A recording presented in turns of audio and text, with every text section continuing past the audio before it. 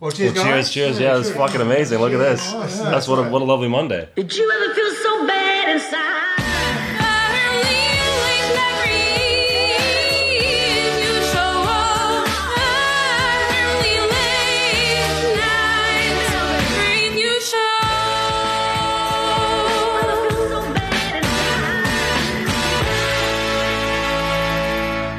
I've got the dodgy cable, which is probably good. Then if anything fucks up, it's my fault. So what is just going into this? Is it just like chatting around, or do you have a point? Literally just chatting. Sounds good. Yeah, so it's... Do we hold it, or can I keep it there? You can do whatever you like with it. Shall we start? Are we recording live right now? We're recording live. Wow. Right now. So welcome to the early late night review. That's what it's called. We are with resident Loudmouth Ian Mowat. Hello. And stand-up extraordinaire and runner of nights. Yeah, runner of comedy nights. Runner of comedy. No, I run all nights. Every evening that you've ever enjoyed, I've organised. My name is Philip. I run the night. So Philip Carl Kosteletsky. Yes, Philip Carl Kosteletsky. Got it. Wonderful. Are we sounding okay? Are we looking good on the levels? No. It's this. I'm gonna have to put it in a stand, right, and then not touch it. I need to buy a new mic. You're so lucky you weren't here for the last 20 minutes. It's been tough. Oh, it's not working. Yeah, I don't know why it's not. Why is it go. not working every fucking time? Yeah, that's the way we do it. Anyway, so welcome. Thank you for having me. So I met you. First time I met you was at Healing Ealing, Yes. and you did the bin routine, which was great. Do you know the bin routine, my friend? I don't know. I was there at Ealing as well, and I potentially don't remember it because it was That's like 6 months ago. That's okay. The bin routine, yes, the famous bin routine. It was about how you see bigger bins as like artillery. Yeah. and So smaller bins as essentially the soldiers. premise is that I live in a cul-de-sac. And my favorite day of the week is when the bins get taken out because they all get lined up on the main street facing the same direction. And so sometimes I pace in front of them like they're my own, like they're my own private army, you know. And then that's the premise. And then the idea is the blue bins. I like when the recycling gets taken out because you get the blue lid bins and they look like higher ranked officers within the bin army. Nice. Oh, I thought you were going to go with UN peacekeepers. Oh no! I didn't even think about that. But They're that's the old blue hats. Exactly. yeah. And then the idea is like the big you want bins. them between like Yeah. your green bins and your black bins. Yeah, exactly. And then it's kind of that. It's the whole thing. And then it ends up somehow being a point about how the military is manipulated to combat. But that end bit, the first bit, everyone's like, oh, this is kind of wacky and cool. And then I talk about how like bins wouldn't make good soldiers because they can't be psychologically manipulated. Everyone goes, whoa, okay, let's calm down here, buddy. He's one of these guys, yeah. Yeah, so it was very good. And then I saw you at, we did Sam Rhodes, nicest guy in comedy. Sam Rose, Sam yes, Rhodes. the most lovely sloth in comedy. He is. He's such a nice guy. He made such an effort with me, and I'm a fucking nobody. And I talked to myself, oh, all respect to you. We did his night, but that was that night we were on. I don't know if you remember at the beginning, there was a guy who was pissed up, just a punter in the pub, watching the football and shouting at the Yes, screen. yeah. So like people were saying, oh, what is it about airports? And he was like, going, come on, fucking come on. It was like, oh. And then what you do is usually in that situation you just remain quiet and everyone looks at that person, but he didn't care. He was completely oblivious to the fact that everybody was staring at him. Yeah. In fairness, he if didn't that's his pub and he's usually there and he's usually shouting at the football, you're the interloper. That's true. But I don't know if that respect him pub for has standing any his ground. regulars. Have you ever seen a regular at the corner shop? No, it's a pub on a really big junction in Shoreditch. No one's going to have that as their regular. Oh, okay, fair enough. It's an interloper pub. But that kind of mentality of we think they're invading our space when in reality we're invading theirs is so true for open mic stand-up comedy. Yeah. So I've only done one that's been in a proper pub like that as opposed to a bespoke room, and it is weird. But what you get is you get people wandering up to take a look and then going, yeah, right, that's shit. Just go back about that every day. They're coming in. Who's this? There was a pub in Barnet, where I grew up. Yeah. It used to be super rough, like really, really rough pub called Crown and Anchor. Yeah. And they had a comedy night on, and I went in there, and there was some comedians on there, and most of them died of death. But the compere, these guys came in, massive skinhead, tats, angry fucking British men, the typical British man. And he came in and he just looked at the comedian, and the stage was next to the door, so you have to kind of almost walk onto the stage to come in the pub. And then he just goes, what is this, a fucking Bible meeting? and the comedian, the convict goes, have you got a Bible? And he's like, no. And then the bloke's like, anyway, it was awful. And then the guy stood at the bar just looking furious, like, fucking take the piss out of me. And then when he came off stage, you saw him go up to the compere, and you could tell he was threatening him. Basically, the worst environment possible. Yeah. For a gig. But you were invading their space. That's the thing. It's Yeah, he was on the estate, and because it was an estate pub, he was like, I'll go up, have a pint. Yeah. And some bloke's there talking about shagging sheep, or terrible. Anyway, so you run a comedy night, don't you? I run 2, yeah. I know, I'm a big boy. I run 2. So I run my weekly one. I know, mama's proud. So I run a weekly night in Battersea at a venue called Room 43, which is a bar and kitchen, and they do jazz nights. And then on Wednesdays we do comedy. Nice. It's quite a lot of fun. And then I run a monthly one with another comedian called Sadia Azmat, who we were talking about just before. But, in the real life world before this podcast. Before this. Fucking funny, really funny. Yeah, she's amazing. And so we run it together. And we were doing a night, our second one is tonight. So today, this is being recorded on the 22nd of April, just so people know. Oh, I'm not going to get it out for ages. People will be listening to this in May going, what the fuck? So, hey, if you're free, come to the show tonight. Yeah. I can't believe the trouble Prime Minister Theresa May is currently having. I would just insert a voice box. Hey, look at those clowns in Parliament. The weather's really different. Yeah. God, this is different to normal.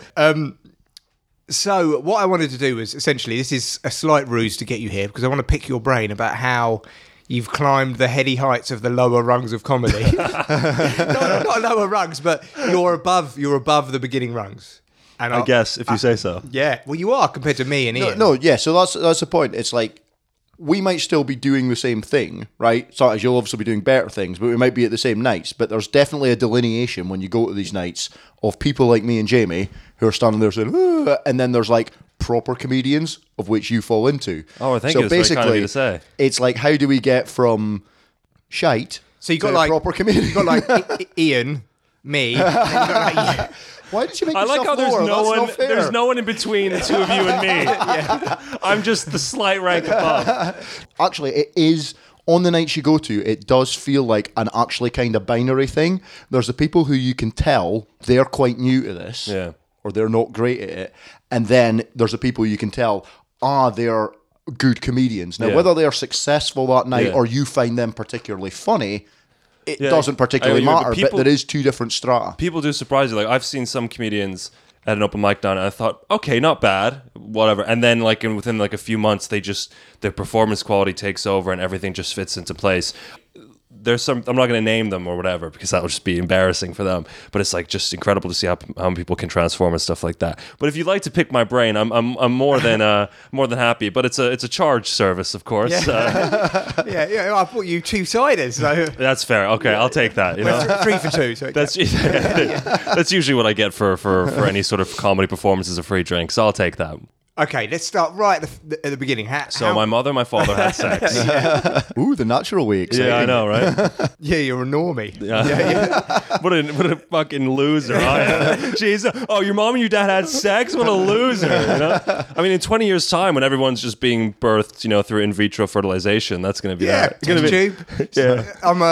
It'd be like Gattaca. Well, Yeah. the word cisgender is a thing now that didn't exist 5 years ago. So Yeah. we might have a word for people who were born through natural means. You cis birth. Yeah, you cis birth. You fucking cis birth. Yeah. So, all right. So your mum and dad had sex. Yeah. Your mum got pregnant. No, weirdly enough. No, there's a twist in this story. Yeah.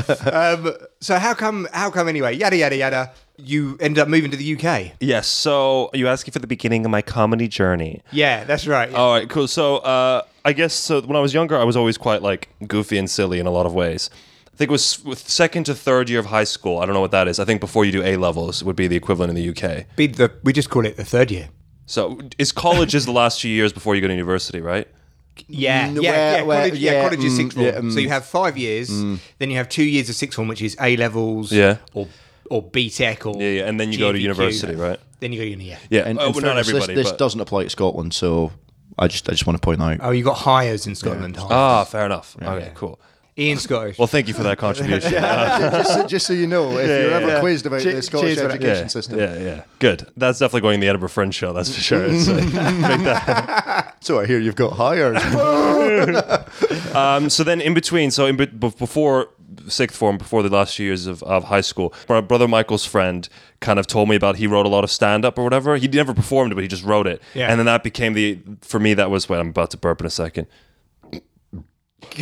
Good anticipation. Yeah, that'll be great for when this becomes an ASMR, podcast. You could have just done it straight into the mic. Yeah. No, I thought I'd be a bit, more respectful. But when I get a fart, though, that's definitely going in the microphone. So then I kind of just started writing down jokes. I wrote down jokes for like 2 years before I came to uni. My sister went to uni here. But you didn't perform? No, I didn't perform. Because I was living in Slovenia at the time, and there wasn't really an English comedy scene there, and there still isn't, because it's Slovenia. It's not an English. Jesus Christ, you try and give these foreigners a break and they wouldn't even set up a stand-up scene in your own language for a country you never go to. Yeah, I know, right? Unbelievable.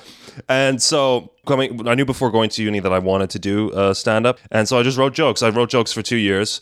And it ended up being like 44 pages of jokes over those 2 years, right? Fucking hell. Yeah, a lot. Most of that stuff is shit. I think I used about 10% of it. And then I got to uni and I really wanted to join comedy. And so I joined the comedy scene there. There's a somewhat interesting story about my actual first stand-up performance, if you guys want to hear it. Yeah. Well, as long as it's somewhat interesting. It'll titillate you a bit. Yeah, we're going for mild enjoyment. Yeah, mild enjoyment. Before you do that, have you been on the website? You probably don't bother with these things. Now, yeah.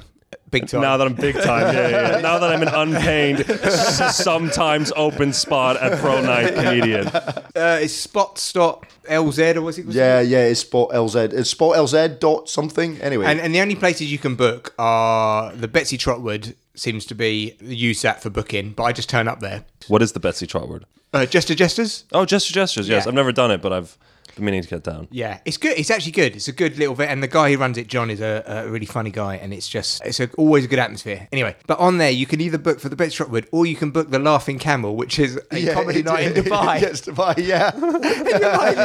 And that's the only two things you can book on there. And it's like, what the fuck is this? London or Dubai? Okay. Well, that'd be good if you're trying to double up, Yeah, if you're commuting to your Dubai office job, fuck knows. Yeah.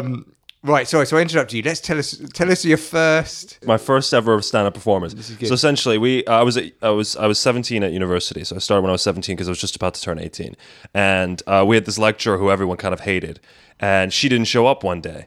And it was like 150 auditorium. Wait a minute. Yeah. And then I was like, no one showed up, and we were all first year, so we didn't know what to do. We didn't know to contact the department, or like most mature students would have just left. Yeah, But we were all so we wanted to make such a good impression that we stood there.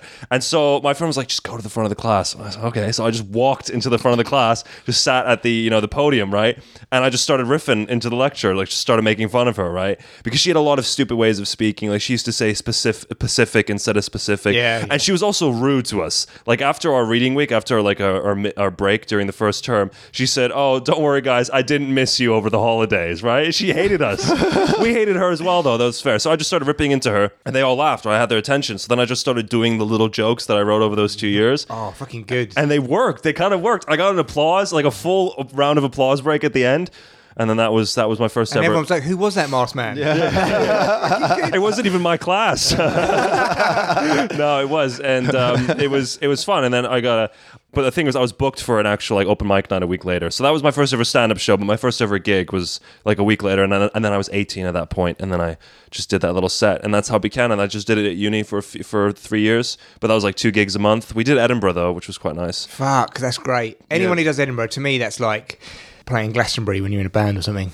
Yeah, except far more disappointing. Yeah, because you get like 2 people in an audience, and then they're like, "Are you gonna perform?" And I'm like, "You don't want us to perform," but we're both too polite to admit that neither of us should be going through this interaction. So you end up just performing anyway. I've been in some terrible Edinburgh crowds. I was going to say I've been the 2 people. That doesn't make sense.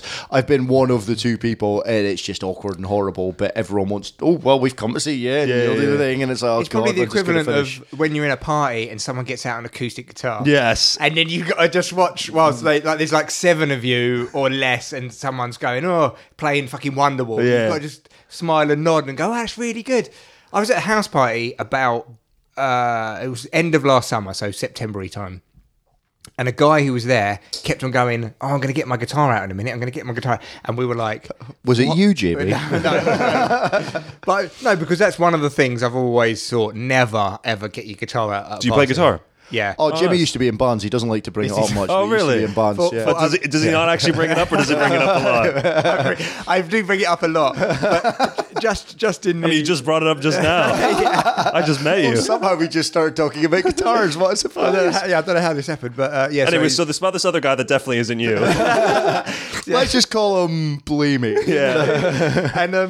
and we me and my I'm married, so me and my wife left. And as we were leaving, he was getting his guitar out the boot of his car, and he went, "Oh, you're going? This is the best bit." And we were like, "Oh, I'm so sorry." And I just remember we were walking back, and I was like, "Fucking hell, that was such a close call," because he was obviously just gonna get his guitar out and play Layla or something. And everyone's just got to be like, "Oh, stop your fun and let's just listen to this guy." Yeah. Are you ever tempted when that would happen at a party? Just go, no, no, stop it. This is not happening. I don't know who you think you are, Jamie, but it's not going to happen. Well, have you seen Animal House, the film? No, I have not. Oh, well, it's great. John Belushi, and there's a John Belushi. There's a bit where he good American accent.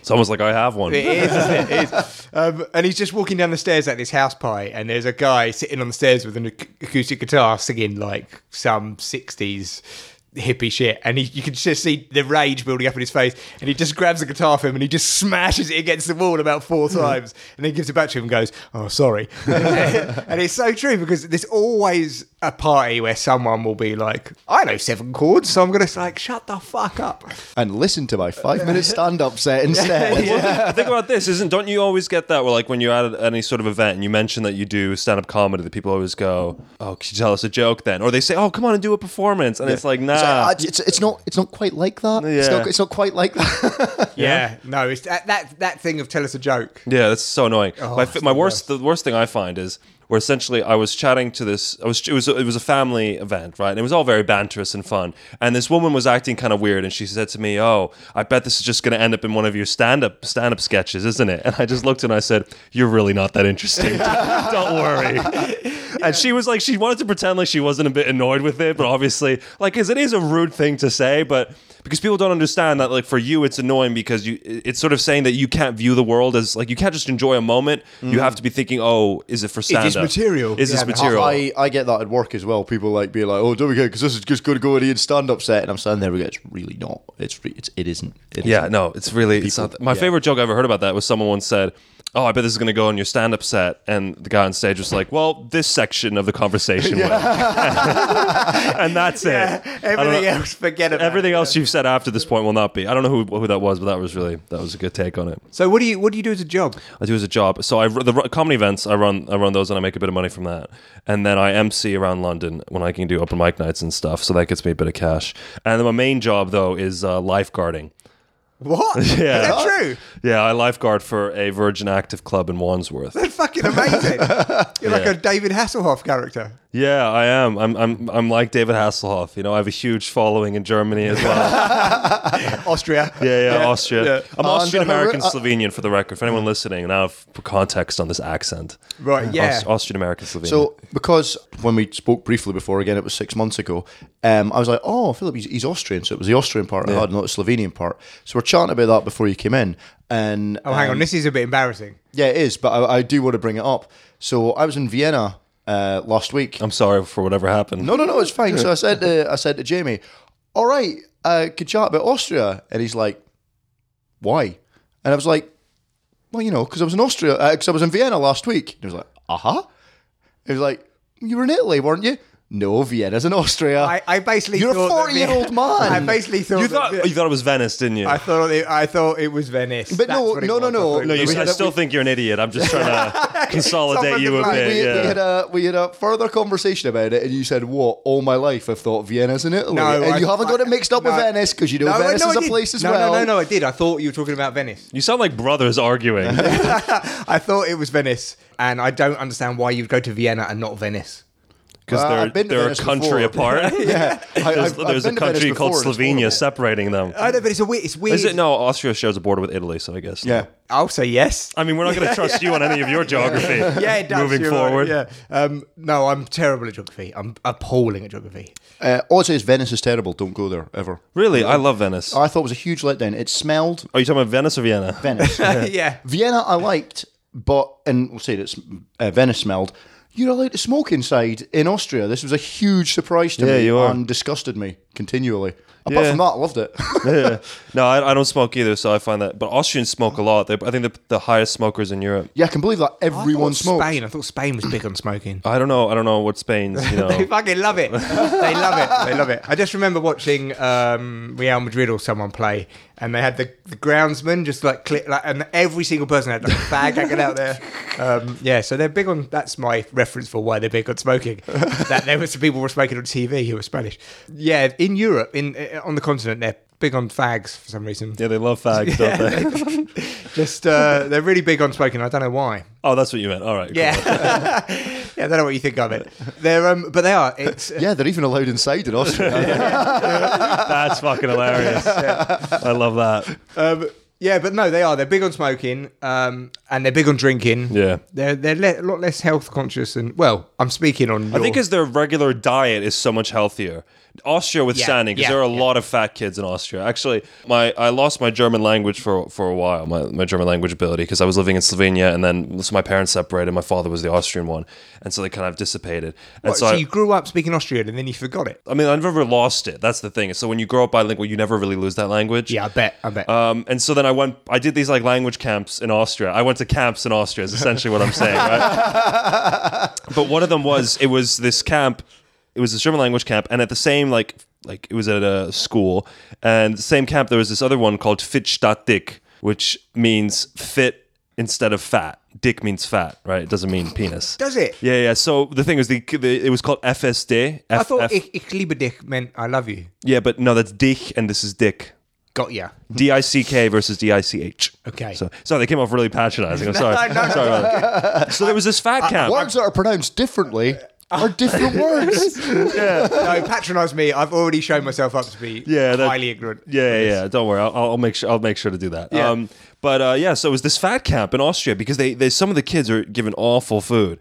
But what was funny about it was though the acronym for the camp was FSD, and so one of the Serbian guys on the course said it stood for Fat Sunny Day, which is quite nice. But yeah, there's a fat camp in Austria. Austria needs. But you didn't go to the fat camp. No. I went to the German camp. You went to the language camp. Yeah. I didn't see any fat kids. Now I'm thinking about it, but I would have said the diet is very meat heavy and very fried things heavy. Yeah. As a Scottish person, I felt quite at lots home. of cold cuts. Yeah. Oh, cold cuts are awesome. Cold cuts for breakfast. Yeah. That's always what I think about. Is this when you were in Venice? Did you? No, this was actually when I was in Crete, and it was what? It was a restaurant run by some Germans, and which aren't the same as Austrians. But sure. Agreed. I'm glad we can agree on that. Because if we couldn't agree on that, there'd be a lot of other issues we need to go through. But the different countries, they have to be the same. All the same. And they had the English breakfast, which was like a kind of fried breakfast. Yeah, I'm familiar. And then then English breakfast, which was an English breakfast. I'm obviously being patronising myself now. So they had this thing. It's like beans and eggs, and then they had. And the thing is, for an American listener, for the one you never know the one person who listens to this podcast. Someone in Iowa who's downloaded by accident. Yeah. Someone in Dubai who heard Camel Comedy Club. I'll just tag it in the notes, and they'll be like, so they had the English breakfast, and then they had the German breakfast. I think they actually called it the German breakfast, and it was basically like cold cuts of meat and cheese and bread. And it was very funny because it was very German heavy in terms of the guests, and it was very English heavy as well. So it was like basically two camps, and everyone was clearly looking at each other's breakfast going, what the fuck are you eating? How could you eat that shit? Yeah. But the guy came out of the kitchen, and he was a German. He was fat. Do you know who Wim Hof is? Have you heard of Wim Hof? No. He's not even German. He's Dutch. He's Dutch. What the hell, man? Dude, you think there are only two countries in the world, the UK and not the UK. No, I think there's... this German guy, he was Chinese, but... This Dutch guy in Crete. Yeah, this is a story that relates to you as an Austrian, right? This Dutch guy in Crete. But he spoke Russian, though. He reminded me of him. And he just came out I'm not even going to do an accent, right? Because I'm tempted to do an accent, but he just came out and basically was like, is what you're eating all right? And I was like, yeah, it was great. And he was basically like, I just learned how to do an English breakfast and it's fucking blown my mind. Like beans, bacon, eggs. He's just like, what the fuck is this? And I was like, no, you've done a really good job. And then everyone else was eating their cold cuts. Oh, that was a great story. It was had a good ending. It ended on a... You know what? Do you know why the ending was the best though? It's because the story was done. I didn't have to listen to it any longer.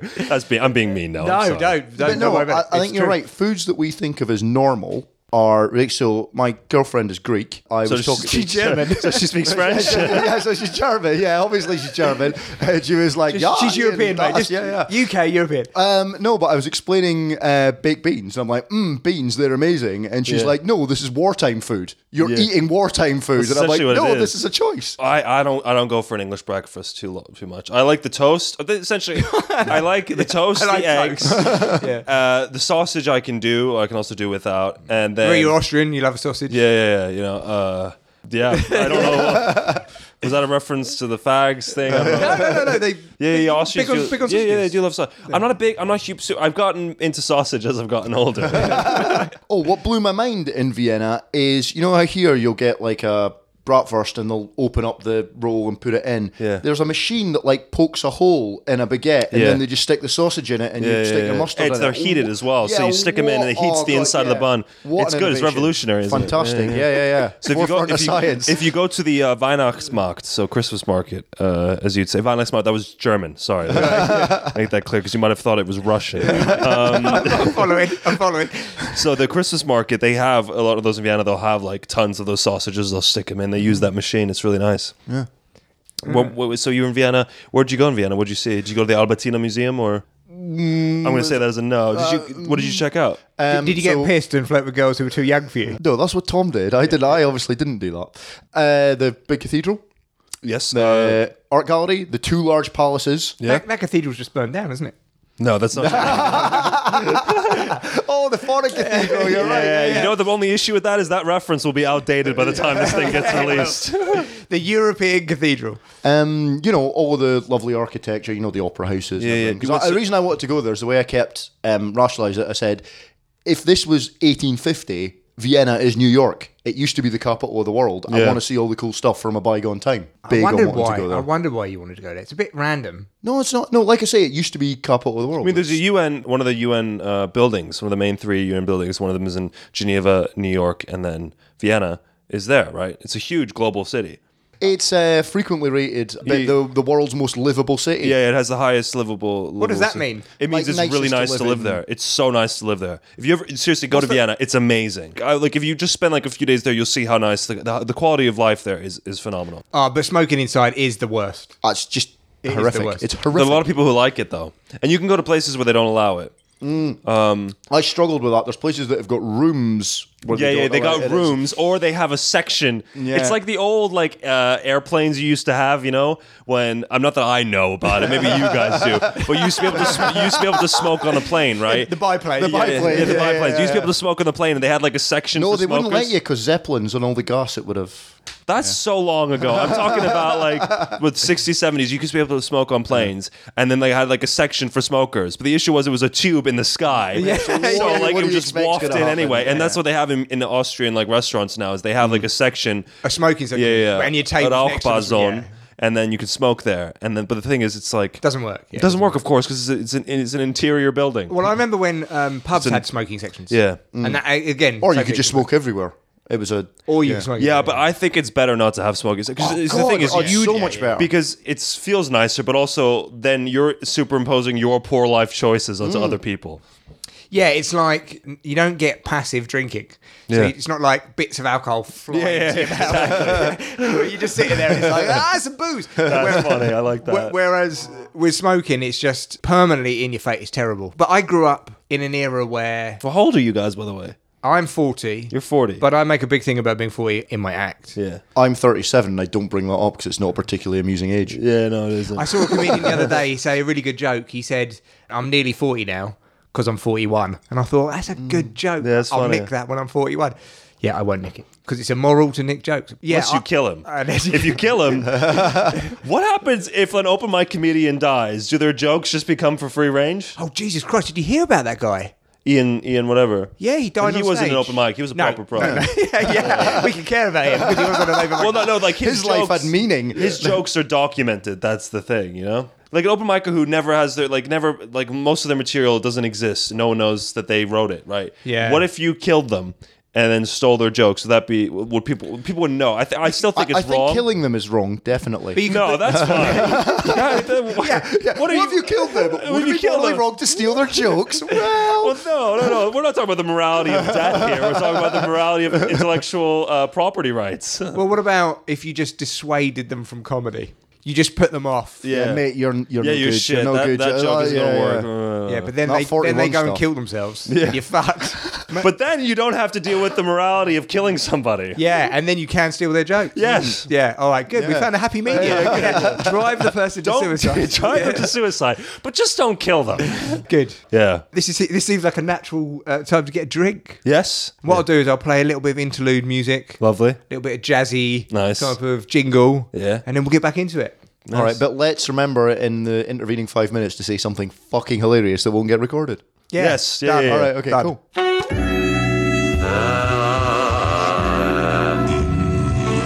Early late night review show.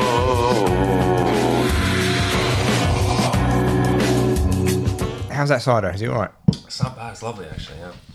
It's, try it? No.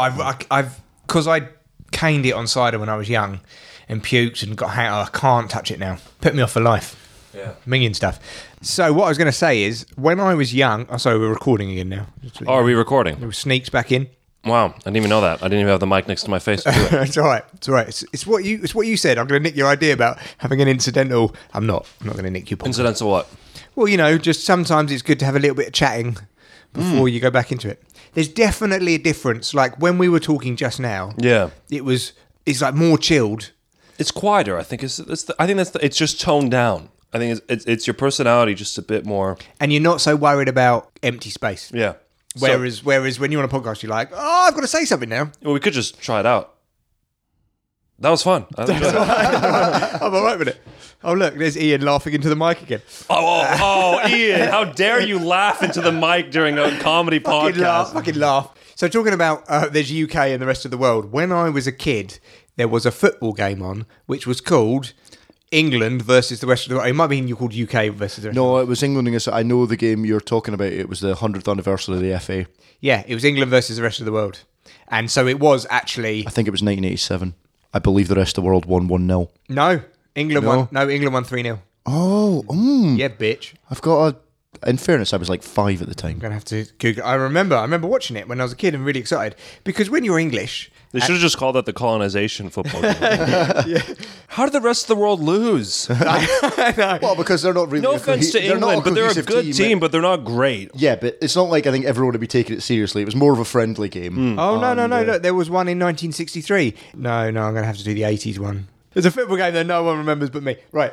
So anyway, I don't know what it was, but that's what happened. So it's not. I'm not saying you have to forgive me for my ignorance, but I won't. yeah, but it is very How hammered into you. magnanimous. It is very hammered. That into is a you. great word that people don't use more often. I've always thought I that there use it all should the be. time. I I love always it. thought there should be a supervillain who lives in a volcano called Magnanimous. Oh, that's yeah. I love that. That's great. What? And he's just very forgiving. But only in a position where he's not meant to be. That's the whole point. That's only when he's forgiving. he could go nuts, but he decides not to. Yeah. When he should be forgiving, he isn't. But only when he's not meant to be forgiving, he is. That's magnanimous. For Yeah, him. it's magnanimous for you. Living up to his namesake. So he doesn't need to live in a volcano. Well, it's at all. because it's a bit like magma. Yeah, I thought I mean, that. I get it. Yeah, all right. Did you? You sure? Yeah, and where's this volcano? Foreign. Foreign, It's in yeah. foreign. It's one of those non-UK places. Yeah, non-UK. It's in Bolivia, Stan. Yeah, I've heard of that place. Yeah. But you said you had some. You wanted to pick my brain. Yeah, so tell us about. I know this is a bit of a. Sorry to completely 180 this conversation, but I just wanted to. It was going nowhere. You've rescued it. Sorry, you pulled it up. I like a good lifeguard. Like a good lifeguard. That's right. Yeah. We were floundering in the deep end, and you've helped us out. So what did you do? What do you wear as a lifeguard? I wear a yellow T-shirt and black trousers. Are you wear trousers? And I wear this beautiful smile, of course. Not trousers, sorry, shorts. Have you had to rescue anyone? No, I've only dealt with one panic attack. That's about it. So your entire job is sitting there going, Yeah, I sit there for 8 hours and more or less do nothing. Do you just tell kids not to bomb?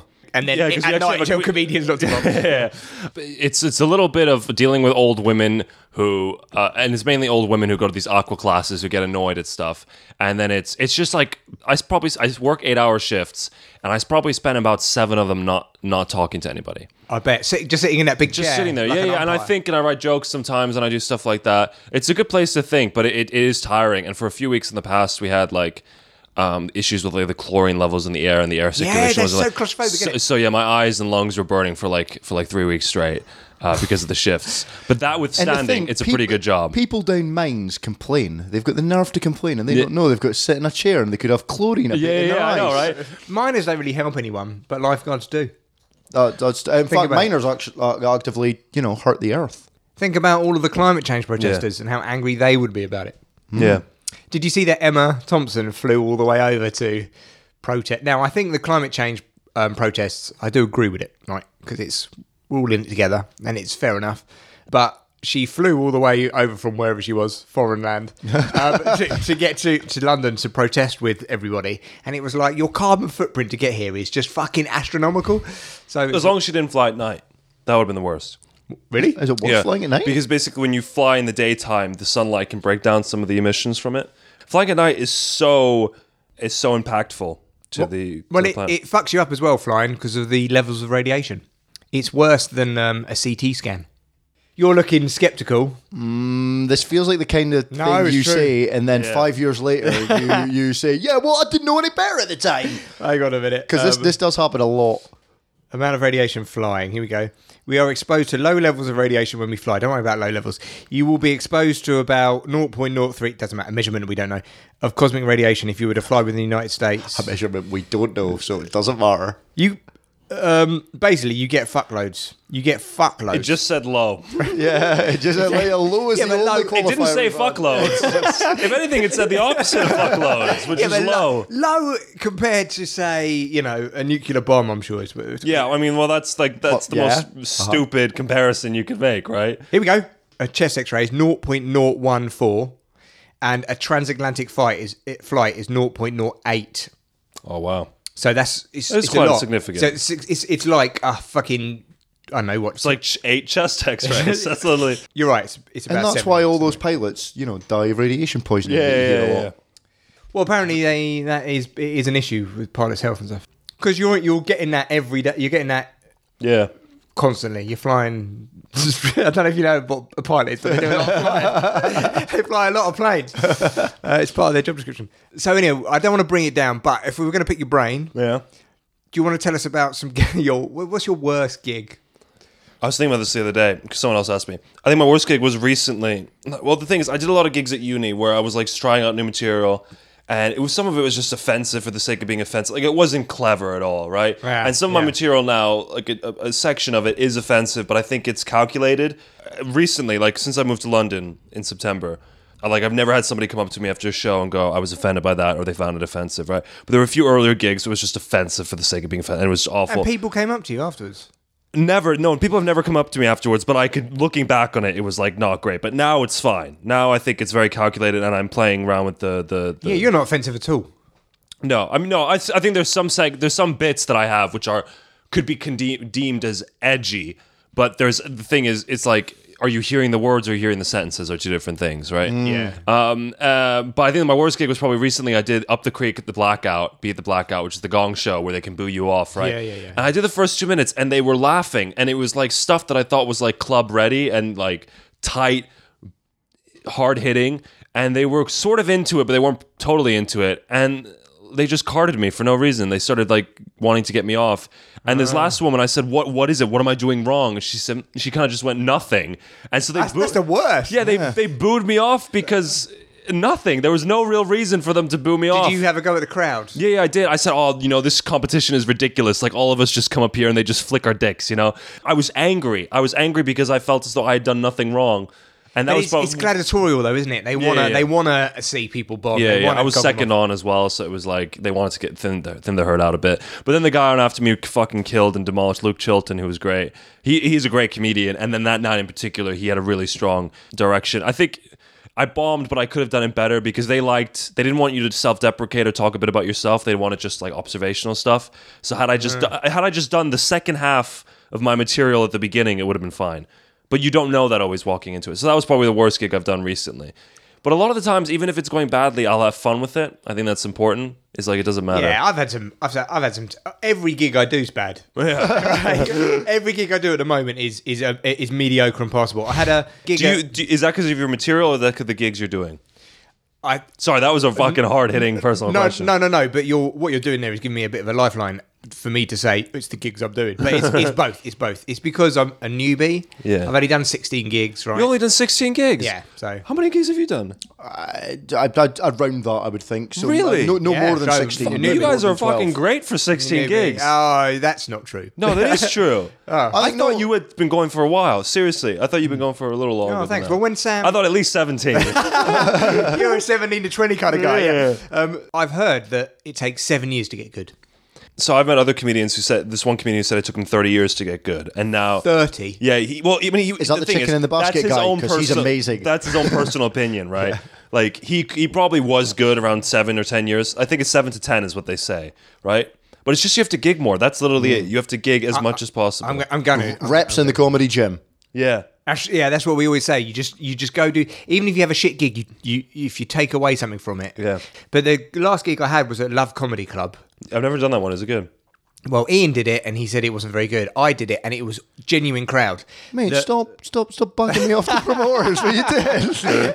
Yeah. That particular evening, there were No, but you said it was a standard, there were it's standard. there were 4 people in who'd come in as crowd. Yeah. and 2 of them were like, oh, they could tell they weren't. They thought there was going to be more of a crowd there, but they were willing to go along with it.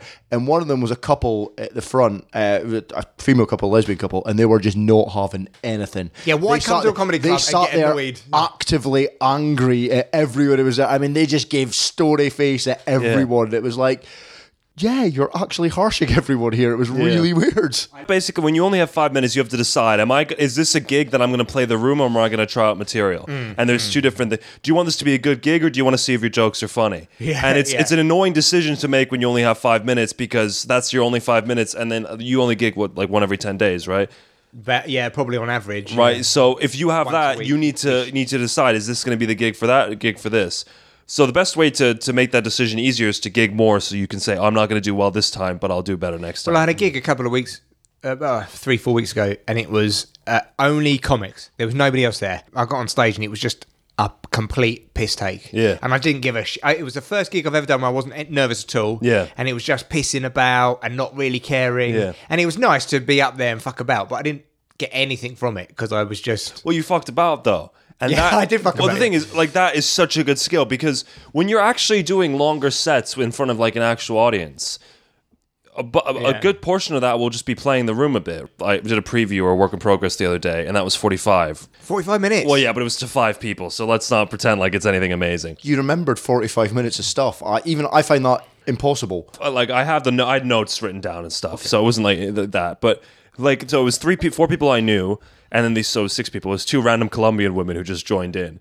And I chatted to them for a while, because you can't do anything else. If you don't talk to the audience, Yeah. they don't know what they're expecting. So I'm planning on doing this run of the solo show, 45 minutes, whatever, in Brighton Fringe. And I know 10 minutes is going to be crowd work. Yeah. Like, I don't have to plan that, because I know that I'm going to have to, because if you don't have a warm-up act, you don't have anything else, you're going to have to talk to the audience. But the thing is, I find it annoying when like pro comics are like, oh, just enjoy the game or whatever. But when you don't have that many gigs and you only have like a 5-minute set, it's really annoying to have to crowd work and do the stuff like that. You want to be treated better, but I guess that's part of the grind, as they say. The fucking grind, yeah. Yeah, the grinding. There was a gig near me the other day, all pro comics. Did you watch, or were you part of it? No, I watched. Oh, nice. Yeah, I wasn't part of I it. was going to say, because that just sounds like the worst promotion ever. Come see our all-pro comics. But they were all... And Jamie Maserati. And they're like, oh, Jamie Maserati, I'm never going to come back. Yeah, so we went, and I was saying to my wife, I don't understand how this venue is going to be a comedy venue. It's like a massive warehouse full of hot tubs. They sell hot tubs. Right, so yeah, fucking random. Already it's a comedy venue. What are you talking I mean, about? I've done a gig at a furniture store once, so anything's possible. Yeah. Right, so this gig, right, it was pretty bad, right, in the sense that it was a massive warehouse. The lights were on. Everyone was really dispersed on tables. It was like there was no atmosphere, really high ceiling, all the things that were bad. And then the compere came on, and he fucking died hard. I've never seen, probably not for about 10 years have I seen somebody die so bad. It was like just right into the ground, eating a bag of shit. It was just the worst. Like no heckling. It was pure silence and anger from the crowd, and everyone was an arsehole. There was loads of people there who were all like middle-aged fucks who just were like almost annoyed someone was trying to tell them jokes, and you could tell he was working hard, but he was just getting nothing.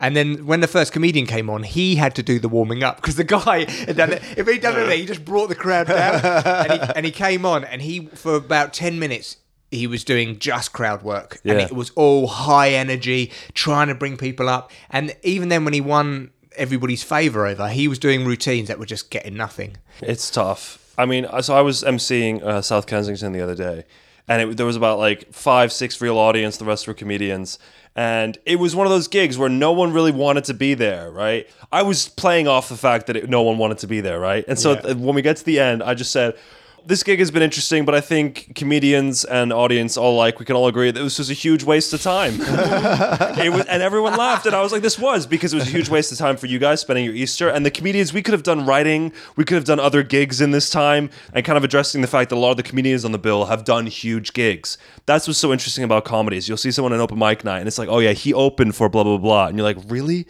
And he's here still? You know? You see, I've done like nights where 12 comedians have played and everyone's just done shit. Yeah. You know, you're saying about like, you know, how, and they've done bigger gigs and stuff. It's amazing that like right at the bottom to until you get to the top, how much of his stuff still in there. Yeah. So I've been on a bill with a guy and they're like, and tomorrow night he's opening for Reginald D. Hunter. And it's like, so 2 degrees of separation between me and Reginald D. Hunter. Great. You know? Right. Look, I don't want to sound like an amateur, but I am. So this is me just guessing. But surely, if you went and did your set that you've got now, 5 minutes, and you went and did that to the Comedy Cabin or the Hoop and Toy in Kensington or any of those kind of places, you would get some laughs. If you went and did that in front of a crowd before Reginald D. Hunter, you'd either get booed off because they'll be like, I want to see Reginald D. Hunter, or everyone would fucking crack up loads.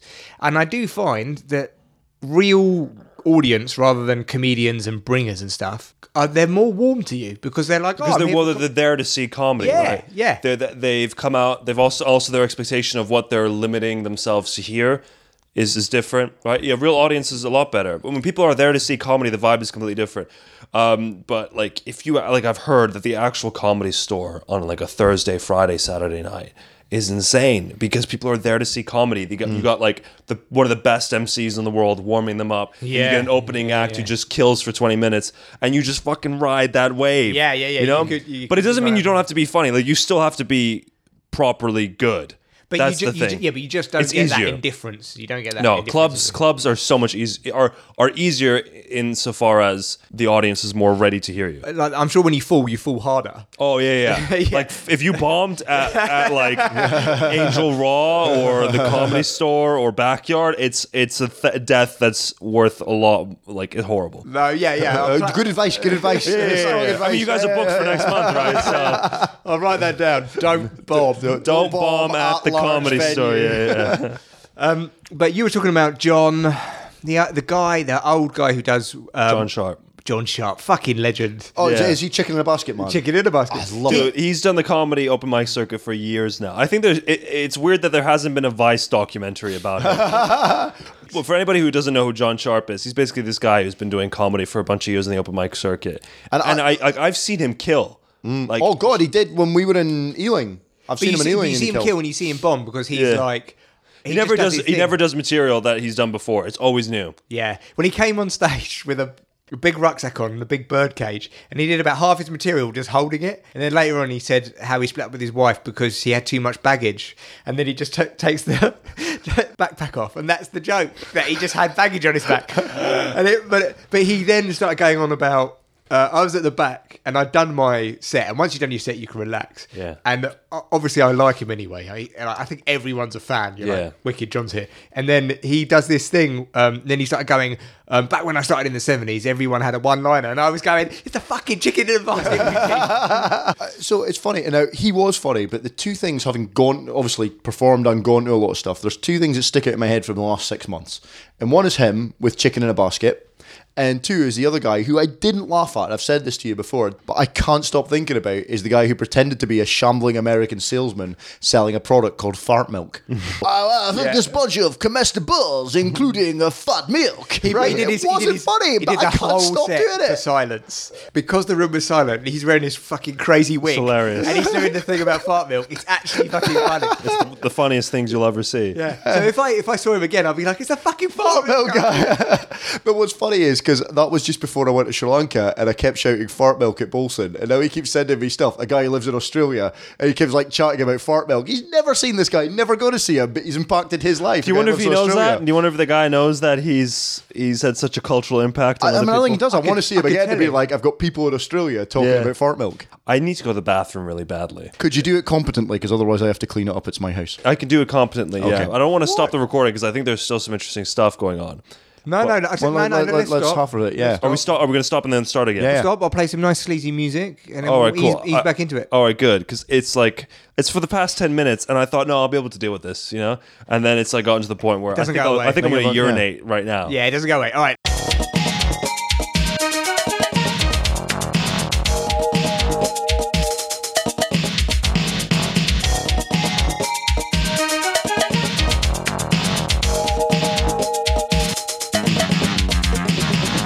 Right, we're back. The cider is starting to hit me. No, me too. I'm feeling a tiny bit pissed. What was I going to say? Yeah, so I've just gone to the toilet in Ian's house upstairs, and there's a bidet. There's a bidet in our third toilet as well. Not Wow. the one you went to, Philip. We have two bidets. Bidets also are mental because the water doesn't shoot up; it shoots down. It goes down, but then you have the toilets in Europe which have the bidet installed within the toilet, and they shoot up. Yeah, great. That's what it should do. Fire that water straight up my hoop. You know what? Call me old-fashioned, but I like a toilet paper. Or a wet wipe. A wet wipe you is say funnest. that, but if you go away to somewhere, Not in Britain. Asia, When you go foreign. if you go foreign, When you say Asia, do you mean China foreign? no, I mean like Do you mean Bali. Yeah, okay. and they have the hoses. The hose.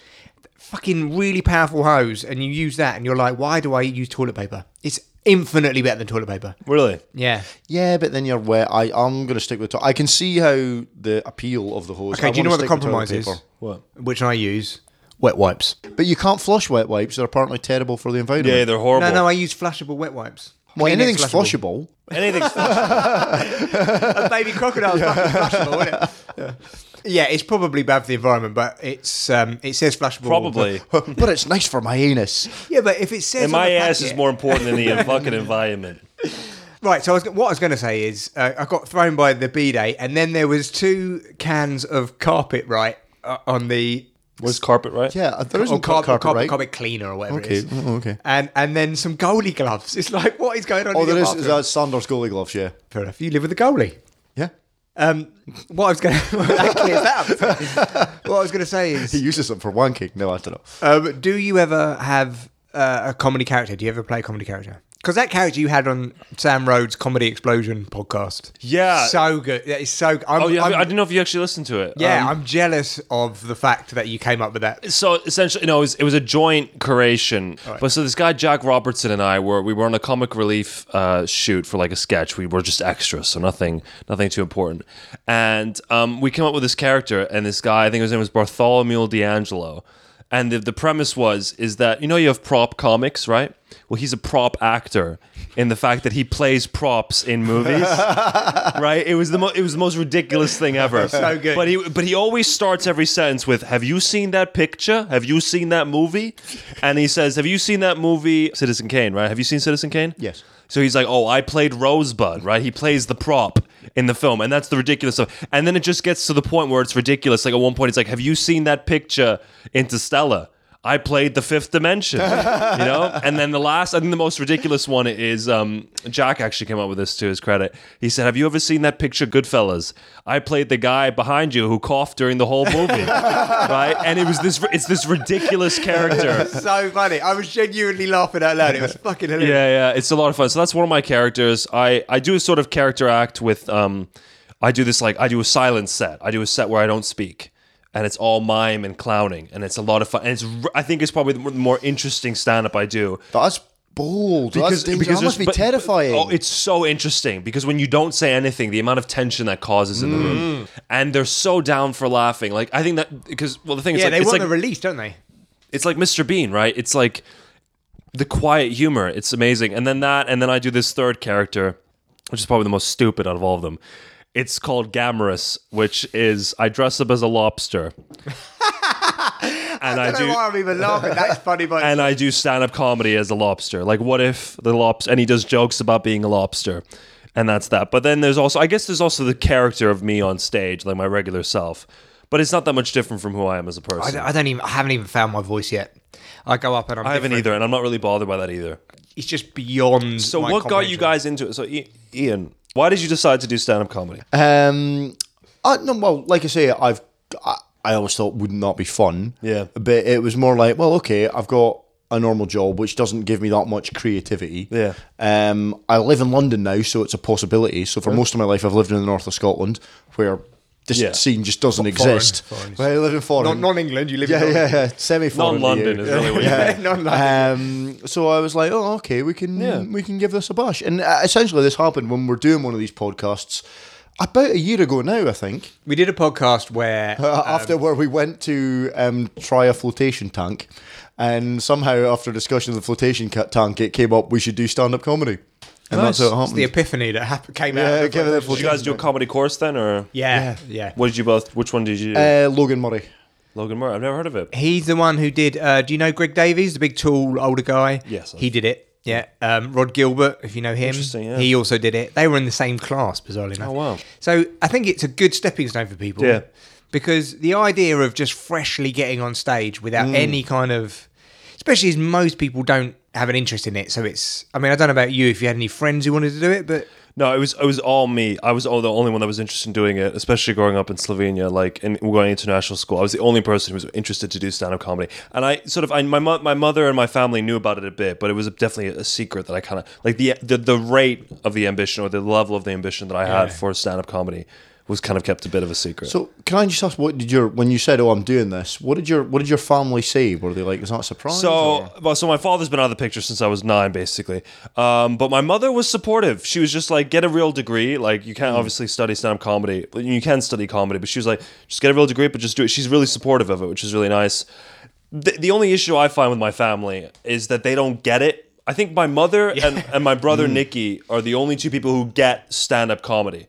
My sister's a fucking lost cause. She doesn't understand comedy at all. But my mother specifically, she used to have like old Carlin tapes. Yeah, George Carlin. She used to listen to that. So the thing is, I never knew about that. So she and I have a completely different relationship because of the fact that I do stand up. Who's your influences then when you were very young? It was like whoever was like. I used to watch these Comedy Central presents on Slovenian TV. Like on Slovenian Comedy Central, they had like the half-hour specials, and they'd run every day from like 2 to 5 p.m. I used to just watch them like religiously. So it was all sorts of comedians then, but I think probably the biggest influences for the style of comedy that I do are people like George Carlin, Louis C.K., Bill Burr, Dave Chappelle, a lot more American comics. Yeah. But then I also have that influx of British comics or British style of comics, like like Sean Locke. Even Bo Burnham has a very British style of comedy in some ways. Sean Locke's great. Sean Locke's fucking amazing. And then you get a lot more of like, I've had a lot more clowning influences as well. My general stand-up, I'd say, is a very classic American New York style comic. Very relaxed, very conversational, very chatty. I would say that, yeah. Which is what I feel is the best way to do it. Everyone can get behind somebody who's just there to chat to you.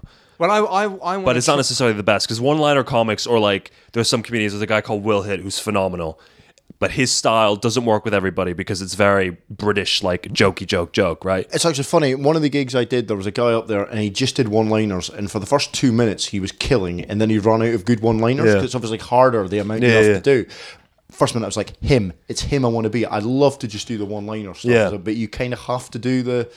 And you get more, if you're more conversational, you get more breathing space. It's like Chris Rock does 2 hours, but he really does 15 minutes worth of material. Yeah, I want the feeling from the audience to be as though that they feel they can intervene at any point. I want it to be so that if they say something, I can bounce off of it and stuff like that. So But I think that's really interesting. You're saying the New York American style is interactive, where maybe here it's a bit more here's the show, and I think that's a difference in and personality both are types perfectly between legitimate. here and foreign. Right, Yeah. is like, ooh, the standoffishness. Oh, you're here to entertain me. Applause, applause, applause. As opposed to America, it's like, well, we're just having a chat. I think that's I quite don't know. interesting. I can't imagine anything more brutal than, say, Saturday night at the Comedy Store. I can just imagine it being continuous. Have you not been there? I have been, and it is continuous. Pissed Brits intervene. One of the things The thing is, the sound system there is so good it doesn't just matter. Just like, Like, seriously, I have the mic. but like seriously, the sound system, the Comedy Store London. Obviously, I can't speak for any of the other ones. It is so perfectly built for comedy that you can speak over people and no one will hear. The weird thing about being new at comedy is you know what you want to do, but you're not Yeah. able to do it. And what I want to do is have it as if the crowd are my mates. And when you're sitting in a pub and Yeah. everyone's making everyone laugh, Yeah. and no one has to try to be funny, as in none of your mates tell you a one-liner. You Yeah. just all laugh along with everything. Yeah. That's the what I want to bring to it. But how do you? that is a weird thing about stand-up, is it's such a false, unnatural situation. Yeah. Like no one's ever, you're not going to go, guys, wait, I've got 5 minutes of funny stuff. Yeah, You and never do that in I'll real do life. most of the talking. And I no may ask matter you what, it questions, but always apart comes from that- back to me. Yeah. It's so natural. But it's just the best, isn't it? Do you guys sign up for more gigs then, or what's sort of like you've done both 16 so far, right? So I mean, the reason why I got gig tonight, and I forgot about it. What are you until doing last night? Oh, for famous first words. Yeah, right? yeah. What I do is I've worked out that I've if I have a Sunday and I sit down and I just book a load of gigs or apply to book for gigs, then gigs will trickle in and then I'll be committed to doing it and I have to do it. And I never want to do it. Like tonight, I do not want to do this gig. Yeah. But I'm going to do it because I'm like, it's almost like I book them and I think, well, the future me's fucked, but I have to worry about that on the day. And now I'm like, fuck, I've got to do it. And then what I'll do is I'll do a gig, good or bad, I'll be like, glad I did it. It's forcing yourself. It's holding the gun to your Yeah, head. so I do, I'm on Open Comedy, I'm on the Comedy Collective. Yeah. You're able to get that Dubai Camel comedy if you want on spots. Yeah. It's Dubai Camel Comedy. That's where the money's at. Yeah. They got that shake money. There probably is a lot of money There's probably a lot of money in Dubai Camel Comedy. Yeah, we should ask Ben. I've got a mate who lives in Dubai, yeah, we should. Oh my God! get See him if we could That'd go be a ahead and do fucking. that, Please yeah. get me on that tour. If you tour in Dubai, please let me know about it because I'd love to come along. Well, we could be the headliner. A Scotsman, an Englishman, and a Slovenian go to Dubai. Austrian, Slovenian. Slovenian, Austrian American. Yeah, come on. Yeah. Just go British foreign. That's what it really is. That's what we're talking about. Yeah, English, foreign. Oh, so you're the only one that's actually has an adjective that's proper. We're just foreign. Yeah, well, Well, I'm foreign no matter where I go, right? So that's the thing. you're not foreign. You're international. Yeah, I'm third culture kid. That's what they call us. Which is like when I first heard that term, but I just hang on, went, who- "Fuck! I don't belong anywhere." Do I? I was going to say, who calls you that? Because is it it's- Ponzi people? 'Cause Yeah, it yeah, sounds yeah. like it's Ponzi Yeah, people. yeah. It's basically, well, the thing is, it's like third culture kid really means kids who are grown up in a culture that's different than both of their parents. Okay. Oh, right. So technically, I wasn't. Well, the thing is, I was grown up in Austria and Slovenia, which was different than my mother's culture, but also slightly different than my father's culture because he didn't have. So it's like that. Do you have any more questions you wanted to ask me? I don't know what you wanted to ask. Well, you know what? We've done we've done about an hour, so we could start wrapping up. But anything else you want to pick my brain on? let me see. Ian, what about you? Well, who's how do you wheedle your way in there? What's your best networking techniques? Like, seriously, it is just gigging as much as you can. And just meeting people. It's Just meeting people. Yeah, like, so I'm not trying to shit on you guys. No, shit on us. For your one gig in every 10 days. But like shit on me. Like, I sometimes do like 9 to 10 gigs a week. 9 to 10. Yeah. How do you do that? How do you do? I double more? up. So 9, I think 10 is probably the most I've done, but I try to do at least 6 or 7. Well, like, I think I was on Peter Kelly's interview the other day, and he said, "What's the best advice you can give? It's just doing it. You need to literally do it as often as you can." Well, I want to try and do. This is going to sound pathetic now, but I want to do 2 a week. That's what I wanna do. But the thing is, even that's better than 1 a week. No, but I've done 2 before in 1 week. Yeah. And the second gig was really good. No question, the best gig I've ever done. Yeah. I've done two nights in a row, and it was suddenly because I was doing the exact same set and I'd already had my worry about remembering it the night before, and then I got up the next night and it was like, oh, this is a piece of piss now. But if you're only 16 gigs in, it's like relative to the amount of gigs you've done, it's nothing. I mean, I'm not going to say the number, but I've done a significant number more than that, and that's fine. Hundreds, obviously. Oh no, I've done like 240. 240, good, Yeah, good. that's the number good. that I'm at. So I feel like a fucking cunt for saying that. No, like, don't be a cunt. This is why you're here, because I was like, I want to speak to you and work out how you're doing it. It's literally just like, so I was talking with Peter Kelly about this, or Jack Hester, whatever fucking name he uses. Who's Peter Kelly? He's this Irish dude. He's proper class. A guy called Peter Kelly's Irish. Yeah, unbelievable. No, he's proper class. Like, he's a great comedian. But he does, like... What was he? What you on his podcast? Yeah, I was on his... He did an interview, like a video interview, right? But, like, everyone tries to think that, I don't need to do that many gigs to get good. But you literally need to gig all the time. Yeah. Constantly. And some work schedules don't work around that, and that's fine. No, mine does. It's just... You two are financially secure, right? From what I can tell. Not really, but my wife is like... Oh, yeah, sorry, you got a wife and kids. I forgot about that. Yeah, she's like... Well, that's tough. That's hard. It is hard, and she's really good and understands, because... No, she's a right Harridan. No. She's not. Also, for the record, 240 gigs compared to like what actual other people have done is like nothing. Yeah, but as I said, it's Ian, then me, then you. So, I mean, I understand that it's all about just doing. I've equated it to the gym, which is you can't go to the gym 16 times and then think you're fucking fit. You go to the gym and it has to become part of your life. Yeah, it's hard. It's a really depressing existence. Doing stuff, I don't think enough stand-up comedians talk about. Like, I come home sometimes. Yeah, let's talk real talk. Yeah, it's real talk. No, real talk right now, guys. Is it all right? So I come home sometimes and my friends are like enjoying their day or shit, and I'll be like, "Oh yeah, sorry, I just had to do gigs this evening, so I couldn't spend time." It's depressing, but it's what do you Do you guys want to be comedians, or do you want to do? No, I want to be comedians. You want to be comedians? Yeah.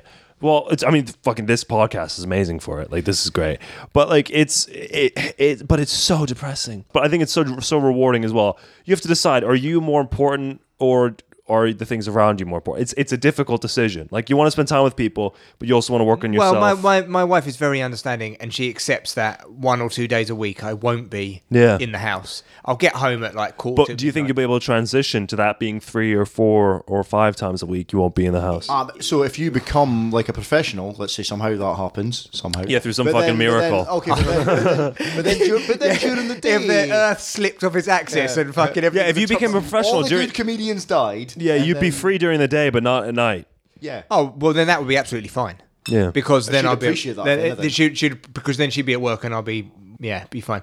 Look, I know she's the type of person who would let it work. Yeah, she's not. She's definitely not someone. And that's really, I think that's really important to find someone who will support you throughout your endeavors. Yeah, and I've been really clear about this is something I have to do. Otherwise, I'll be a cunt of a husband. Right, and it's true. I was like, I have to have this release. Otherwise, it will drive me. It's like I vlog as well. I do a lot of vlogging, and wow, I do. I actually respected you up until then. I know. That's a 29. That's the one laugh Ian didn't record. He just laughed silently right there, but he's fucking pissing himself. If this was videotaped, you'd see him fucking crying. The reason why I do it is because the only way I can learn how to video edit properly is by recording my own shit. Oh, no, don't get me wrong. Yeah. Vlogging is like such a good idea, like holistically speaking. It's amazing. Yeah, so there's that. And obviously I do this podcast. I do some writing. I've got a fucking life coach as well, right? No, that's great. Yeah. And one of the things I've talked to him about is I give, this is not him, this is me. I give every year I have a theme. What's this year's theme? It's the year of exposure. Sorry, I couldn't help it. It was just funny. It's like, this is the year of the dog. It's the year of getting my dick out in the park. There's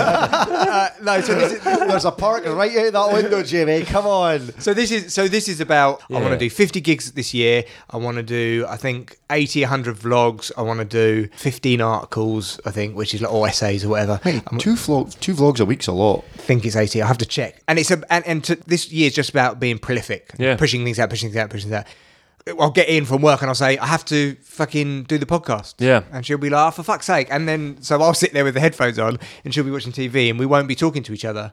But it's like, I have to do this. Otherwise I'll become a frustrated, bitter old arsehole. Yeah. More so. Yeah. It's, look, I understand. This is, what I'm doing at the moment is if comedy was a swimming pool, I'm dangling my foot in to see. If comedy was a swimming pool, then Philip would be there to save you. Oh, and what a brilliant way to end the podcast. That is a good ending. That is a good ending. But we won't end it there because we're artists and we defy creation. Also, I'm going to go for another 45 minutes if that's right. No, I'm not. No, I got to piss so badly. So Yeah, I think we're done. Well, look. honestly, this has been amazing. You guys are fucking awesome. Well, you're amazing for taking a punt and coming to a complete Yeah, stranger's coming all the way podcast. to Zone 3 to see. So where did you come from? I came from Battersea, Zone 2. Well, let me get this right. Philip, Carl, Kosteletsky. Koskoleski. You didn't let me say it. I was going to get it. You said it wrong just then, so you definitely weren't going to get it. It's at Cheesecake PCK if you want to find me online. Yeah. Cheesecake Pick. Cheesecake Pick. And I'm I don't know what my Twitter name is. And I'm Jamie Jacksonati. Awesome. All Thank right. you so much for having me, guys. Yeah, You've been well, awesome. thanks very much. Let's go Five Guys. Yes, let's go 5 guys. And first a piss, though, because I really need to pee. Yeah, me too. Right. Awesome. Bye. All right. Man looks up on a yellow sky.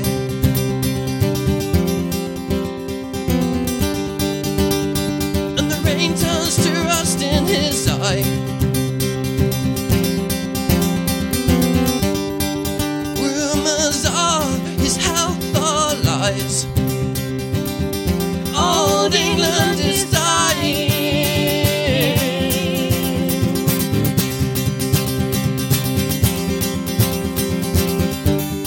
His clothes are a dirty shade of blue.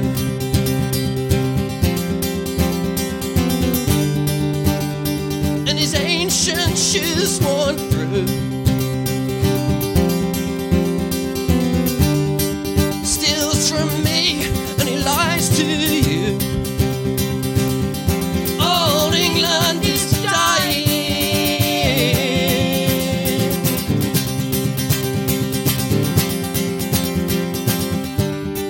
Still he sings his empire song.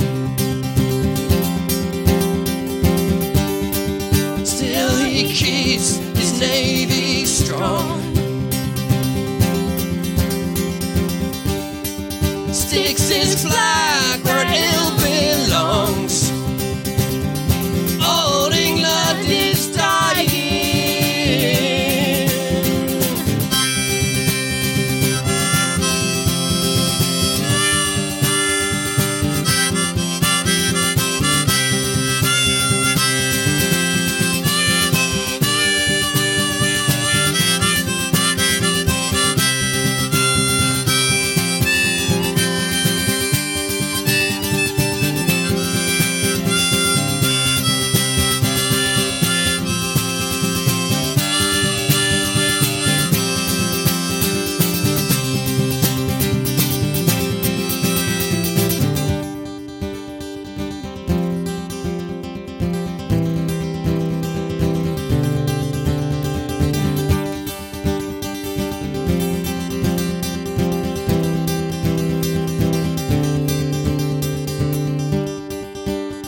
And you're wondering what makes me sigh now.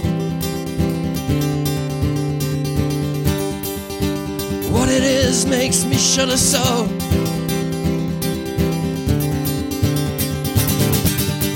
Well, I just freeze in the wind and I'm numb from the pounding of the snow. Falls from high yellow skies. Where the well-worn flag of England flies. Where homes are warm and mothers sigh. Where comedians laugh and babies cry. Where criminals are televised, politicians fraternize, journalists are dignified, and everyone is civilized, and children stare with harrowing eyes, harrowing eyes, harrowing eyes. Old England,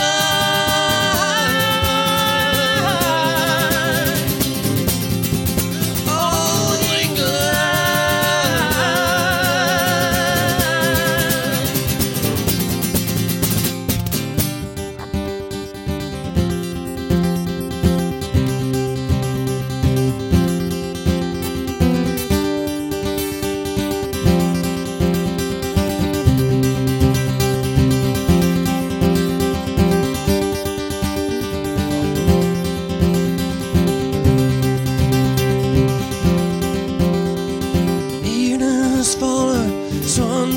singing. Last of Sunday's bells are ringing. Wind in the trees